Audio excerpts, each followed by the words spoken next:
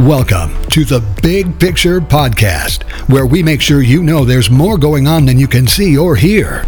If this podcast episode helps you, would you consider leaving us a review on the app or platform you're using to listen? We appreciate it. And remember, we ain't woke, but we are certainly awake. And now, your host, Larry Ragland. Listen, I don't know why in the world people think that they can improve on what God created. Listen, when he made it right. That's what we're going to talk about. We're going to talk about these people that think they can improve or change or modifications to the kingdom and God's purpose and God's way of doing things. Don't work that way.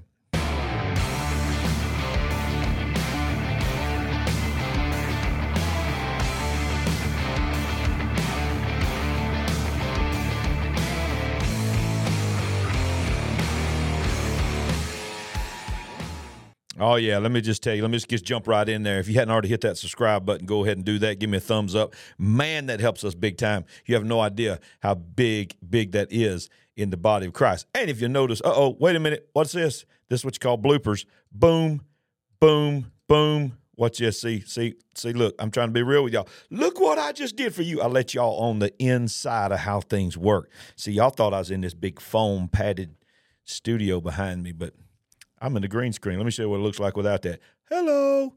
So that's two different cameras, y'all. I got two different cameras now. Look at here. I'm switching back into, I'm fancy. I done went and got bougie, y'all. All right, listen, I'm just having fun here. Let's get into this thing. You know, these people they blow my mind. They want to tell you that they have evolved and they have figured out a way to make God's way better.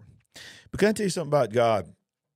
God doesn't make mistakes. We all know that. That's a little catchphrase thing that we say all the time. God don't make mistakes. God don't make mistakes. We know God don't make mistakes. Here's the reality, though. If we really know that God don't make mistakes, then why is it that we keep thinking that we can improve on what God started? Oh, we've somehow evolved into, well, you know, this is a better way. This is a better way of reaching this society.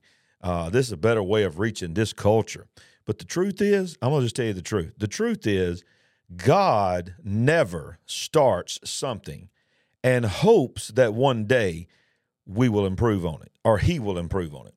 In fact, I'm going to blow your mind. I'm going to tell you this, that God never improves and never evolves on anything. He's never improved on anything he's ever done. Why would he? Because if there's room for improvement, it wasn't made right to begin with. Now, look, man has messed up time and time again what God created perfect. You know, you think about the Garden of Eden, you think about Adam and Eve and the Garden of Eden and everything that happened before that stinking serpent in that tree, it was perfect. You know, think about this. I mean, it's really a big deal when you look at the words that were used. Every day of creation, God said, and you know, this happened, this day happened, this happened. It was good. Then God made man, said it was very good. Okay, not just good, but very good. And that's big time. So that meant I got this thing right. It's right. This is the way I want it. This is the intention that I had. But man just let some stuff mess up, and it's just like we always do. We messed it up. So, you know, we are constantly trying to become better. We should be. We are always trying to. Let me back up and say it this way. We are mandated by God to pursue holiness. Holiness is the standard of God. We can't do that on our own. So that's the standard that it began at. That's the standard. That's the perfection. God's beginning of everything he ever made was the way he wanted to make it. Now we have messed it up. We go down, we go up a little bit, we go down, we go up a little bit, we go down. And that's just the way man has always messed things up. So what we're always trying to do is we're always trying to get back to the standard. So I want to tell you, I want to just share my heart on some things here. I see this happening over and over, and if you'll really look at it, you'll see it happening over and over again in the local church, in the body of Christ, in the global church.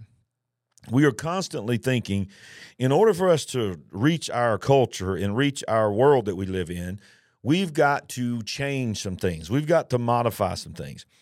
Listen, I say all the time, and I'm emphatic in my belief of this, is that there's nothing wrong with you changing your delivery method of the message, as long as you don't change the message. You know, you think back to your favorite song. If you're my age or older, and I 50 in my 50s, excuse me. Yes, if you're in your 50s or older, 40s or older, then you remember the days when people actually used to have to play records. You know, you might have first heard your favorite song on a 33 record. Then you might have heard the same song, exact same recording on what they call a 45. Then you might have heard it on an 8-track. Then you might have heard the same exact recording on a cassette tape. Then you might have heard the same exact recording on a CD. Then you may have heard the same exact recording on an MP3. Now you can go to one of the streaming services, find that same exact song that you originally heard on a 33 when you was just a little boy or girl, and you can stream it instantly on your phone. Watch this. Different delivery methods, more advanced delivery methods. Make sense to deliver those methods in the times that we live in. People's don't carry a record player around with them. Just about nobody. I'm sure there's somebody driving around there with an 8-track player in their car, but most people don't have an 8-track player in their car. Some people still have a cassette player in their car, but most people don't even use that anymore. So, if you want to put something out to this generation and reach the masses, you don't mass produce it on a record. You don't mass produce it on a cassette tape. You put it online. You use the delivery method that makes sense for this generation. But here's the key, and the most important part of all of it is the message is still the same. The song is still the same. The recording is still the same. Many of those people that you listen to, those old-time records that are now streaming, are not even with us anymore. They're dead and gone. But the original recordings has been mastered and remastered and redistributed in a different delivery method.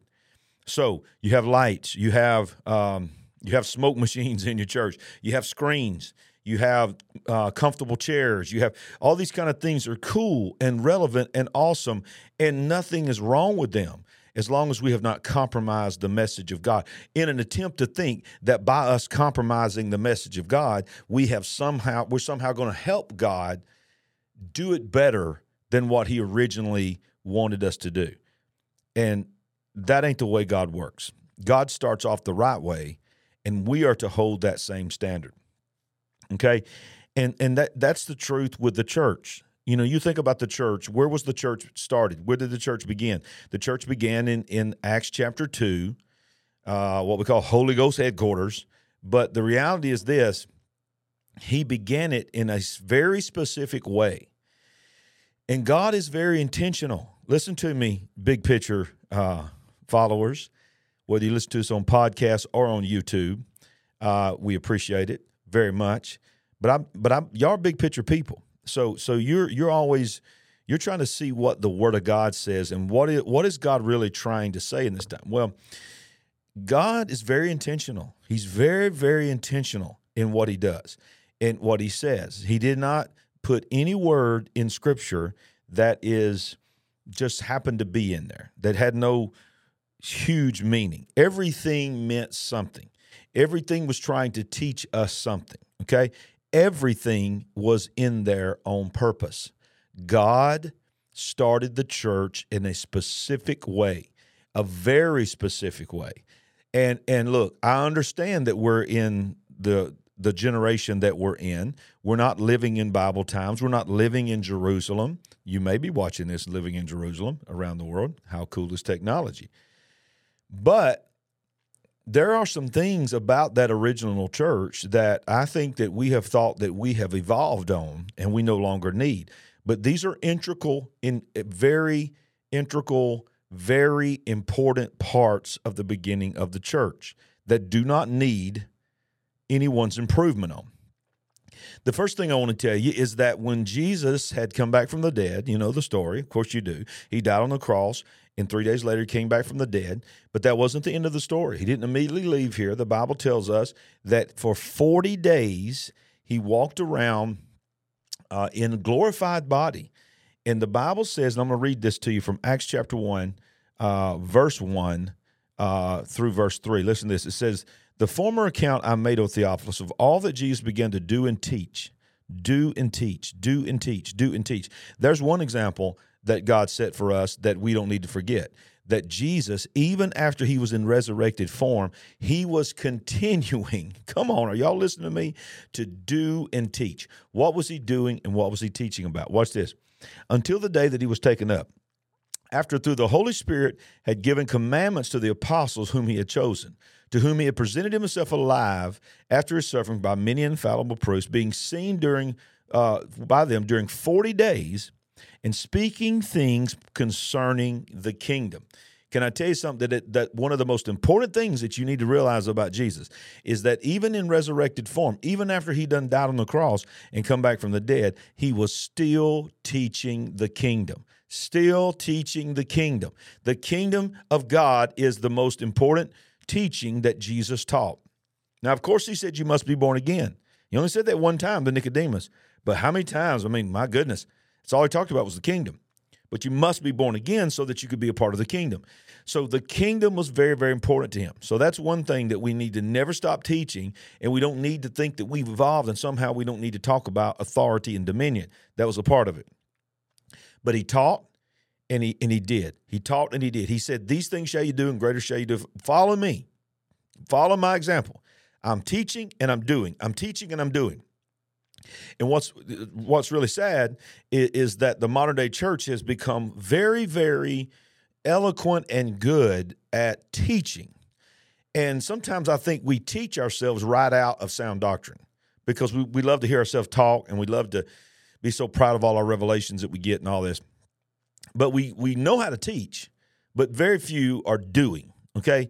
There's a teaching part of the kingdom, and there's a doing part of the kingdom. You can teach that God still heals, but God said you're supposed to lay your hands upon the sick to see them recover, okay? You can teach that you have authority over demons, but the doing part is, in Jesus' name, I command you to come out. You cast devils out, okay? You can believe in the harvest. You can cry out for harvest. You can have prayer meetings for harvest. You can teach and teach and teach on harvest, but if you ain't going out and telling people about Jesus, do you really believe in the harvest? Are you really operating in the harvest? Okay, that ain't what I want to talk about today. I want to tell you that we have, in this whole thing that we just came out of, this 2.5 years of world shutdown and lockdown that included the local house, has created this entire genre within the body of Christ who've now got this revelation. They're stuck on a few scriptures, just like some of these people are stuck on the scripture. Don't you judge me. Don't you judge me. The Bible says you judge me just as bad as I am. Yeah. Yeah, I know. That's the only scripture you know. Because you don't want to read no other scripture, because the other scripture, maybe you don't want me to judge you, but if you read some more scripture beyond the don't judge me scripture, the scriptures will judge you. You'll know a tree by the fruit it bears. Come on, somebody. That's another sermon for another day. Y'all can tell I'm just in one of them moods. But we now locked down on this thing right here. This is what I love to hear people. I don't love it, but I hear it all the time. I don't need to go to the church. I don't need to go to the church. I am the church. I am the church. Don't you listen to somebody tells you got to go to church. You don't have to go to church. You are the church. Oh, I get it. I know it. I know it's Bible. I know that my body is the temple of the Holy Ghost. I know that. But I also know this. I know that when Jesus was about to ascend and his feet was about to come off the ground in Acts chapter 1, and he showed himself for 40 days, in those 40 days, he gets on top of the mountain. He's talking to his disciples and a few hundred more, maybe even thousands more, but at least 500 men plus women and children. He gets up there and he gives them the great command in Acts chapter 1, and he tells them in Acts chapter 1, verse 4, being assembled together with them, he commanded them not to depart from Jerusalem, but to wait from the promise of the Father, which he said, you have heard from me, for John truly baptized with water, but you shall be baptized with the Holy Ghost not many days from now. And then, of course, verse 8 goes on to say, and you'll be baptized you'll be endued with power after the Holy Ghost has come upon you. You'll become witnesses unto me in Jerusalem, Judea, Samaria, and the uttermost parts of the earth. But here's what I want you to see. Where were they? Where were they when this happened? They were standing on top of the mountain. And on top of the mountain, outdoor meeting, come on, not inside a building, outdoor meeting, he says, do not leave Jerusalem until you shall receive this promise of the Father. It's first of all, I love the wording of this. Being assembled together with them. So in other words, he was in an assembly. He was in a gathering. He made sure that this command came forth from a gathering. Now, before you say, well, bless God, yeah, but they wasn't in the temple. They wasn't in no church. They was outside. That's where I like to have church. I like to have church on the golf course.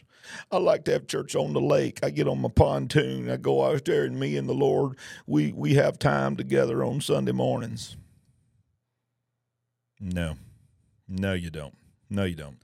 You might say, Lord, bless my fishing today. That's about all you get. Oh, yeah. I'm probably going to lose some subscribers today, I can tell.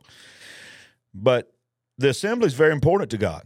The assembly and the gathering is very important to God. He said in Hebrews, don't forsake, God, of course, anointed the writer of Hebrews, do not forsake the assembling of yourselves together as the manner of some is. He's rebuking the ones that do forsake assembling, even the more so as you see that day approaching. But so we see he's gathered with them. But something happens. If he just wanted them to just sort of hang out there, how'd they end up in a room? They was on a mountain. The Holy Ghost didn't fall a week later until they were in a room.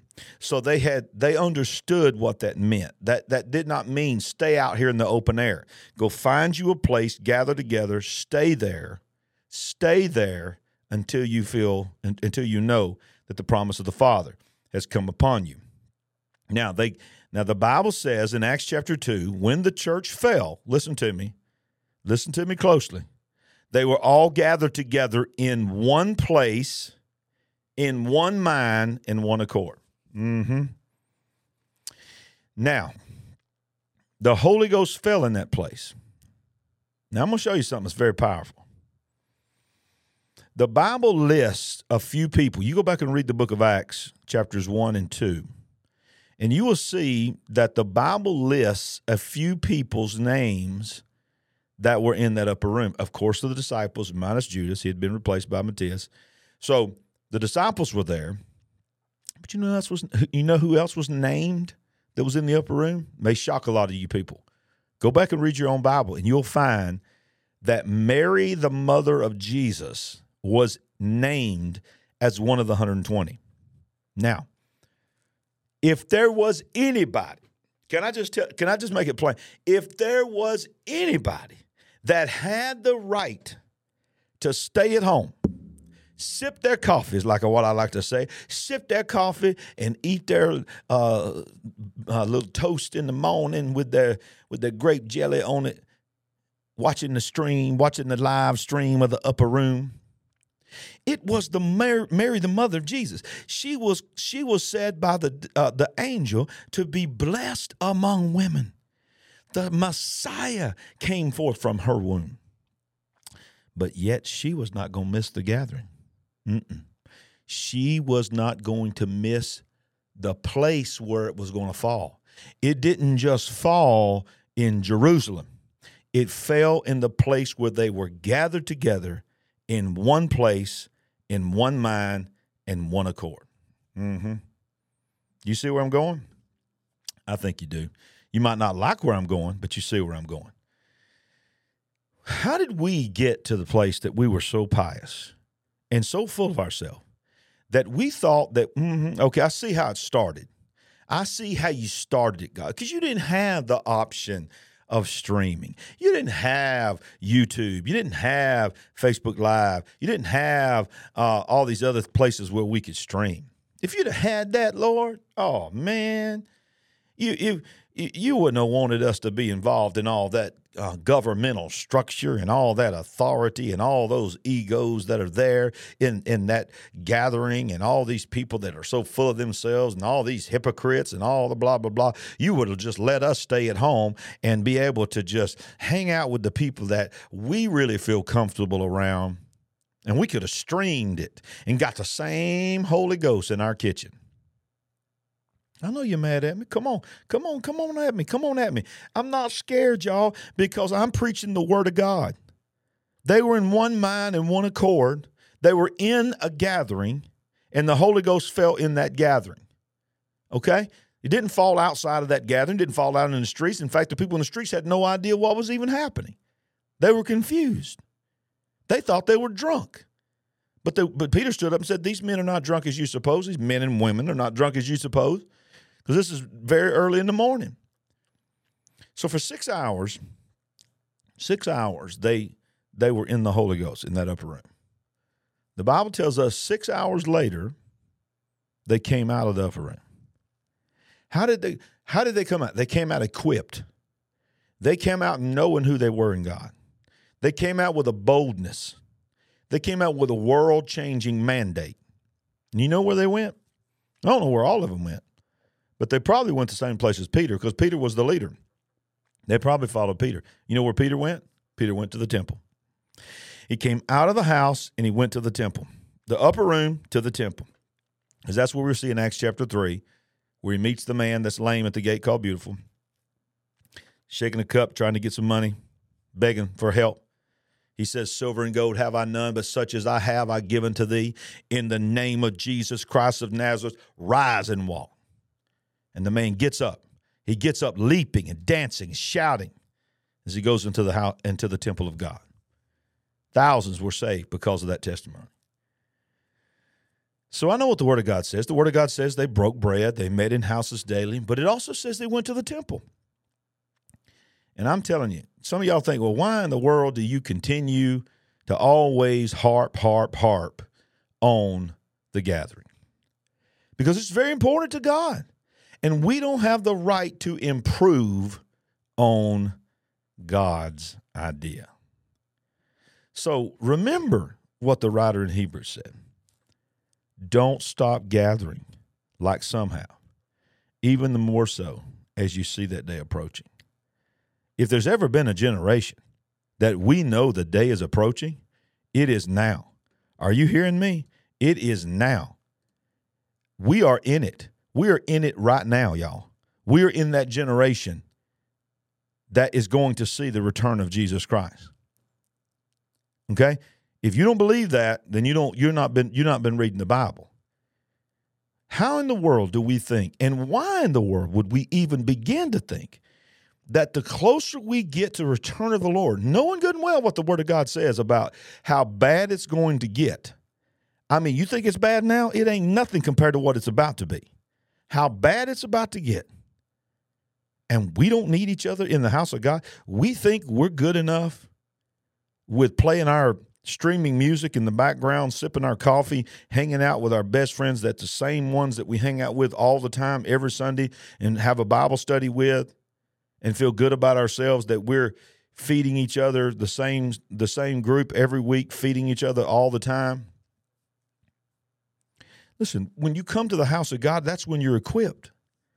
You cannot experience what happens in the gathering. You can't improve on that. Now, can we improve the gathering? Can we improve what the church's reputation is? Can we improve the integrity of the house of God? Of course we can, and of course we need to.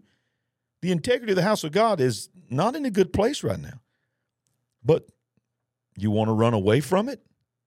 You want to just abandon it and say there's no hope for it? Not me. Not me. I want to close by reminding you of one story from the Old Testament. You know, David was a praiser. David was a man after God's own heart. And there was a time when the Ark of the Covenant had been taken away, which represented the glory of God. Not just represented, that's where the glory of God would reside. But in New Testament terms, you would just sort of look at that as representing the anointing of the house. It had been taken away from the people of God. Well, David went back and got it, and he starts bringing it back. And it was so powerful. The story says it was so powerful that every 6 steps, they take 6 steps and stop and praise God. That took a long time to get back, y'all. But by the time he got back, the Bible says when he was just about to go up into his kingly quarters, because he was the king of Israel at that time, he started dancing a jig, y'all, for Jesus. I mean, he just started cutting the rug, y'all. He was just, the Bible said he danced before the Lord with all his might. When he got back to his apartment, or his big room at the top there where he lived, There met his wife. His wife came to him. His wife said, listen what she said. Oh, I saw you out the window today. I saw you making a fool of yourself. I saw you embarrassing our family. We don't need all that. We don't act like that anymore. Maybe you act like that when you was in the fields taking care of sheep, but you're a king now. We don't act like that. Now, you may know the story. The rest of the story is so powerful. David says, let me tell you something. This is in your Bible. You think you saw something today. You ain't seen nothing yet. I am not ashamed of what I did, and I'm about to do some more. Now, what was the dynamic difference there? Listen to me, and I'm going to close this podcast and close this broadcast. The difference was the perspective and the place where the individuals were. David, even though he was a king, he was among the people. He was among the sheep. And he was with the Ark of the Covenant. He was where God was moving and speaking. And he was overcome. And he was ignited with fire. And he couldn't help himself. He had to praise the Lord. Because it wasn't just him. He wasn't going to be just dancing by himself. You think the people of Israel saw the king dancing like that and they didn't dance as well? I mean, it was Holy Ghost, man. But what was different about him and her? Listen to me. She was watching through a window. I could say it this way in modern times. She was watching the whole service through a screen. See, she saw everything that was going on. Are you getting where I'm going? But she couldn't really perceive it, and it couldn't really affect her the way it would have affected her if she would have been in the gathering. See, I don't believe for a minute that if she was standing right next to David in the midst of the anointing that was all around that ark, that she would have still just not got it. She would have got it. She would have understood. But when you've separated yourself from the gathering and think that it's just as good for you to be at home, looking through a window, watching people respond to the glory of God, that's enough. It ain't enough. And ladies and gentlemen, it'll never be enough.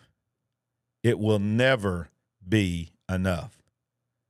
We can't improve on what God created to begin with. If anything, we're on a pursuit to try to get back to the way he started it. One mind, one accord, one place. Fire falling on top of our heads, lives being changed, pushing us back out of the church and into the marketplace, and raising the dead, getting the lame to walk, getting people saved. That is the plan of God. If you hadn't hit the subscribe button yet and you made it to this point, come on. This broadcast is a blessing to you, or either that or you just so mad at me you want to wait till the end to see what I would say. Either way, you made it to the end. You might as well help us out and hit that subscribe button. And boom, hit that, smash that. I like what some of them YouTube people say. Smash that thumbs up button, because that helps us tremendously. We'll see you next time on The Big Picture. And remember, you can't improve on what God has already done. We just need to meet his standard. We're not woke, but we are certainly awake. See you next time on The Big Picture. God bless.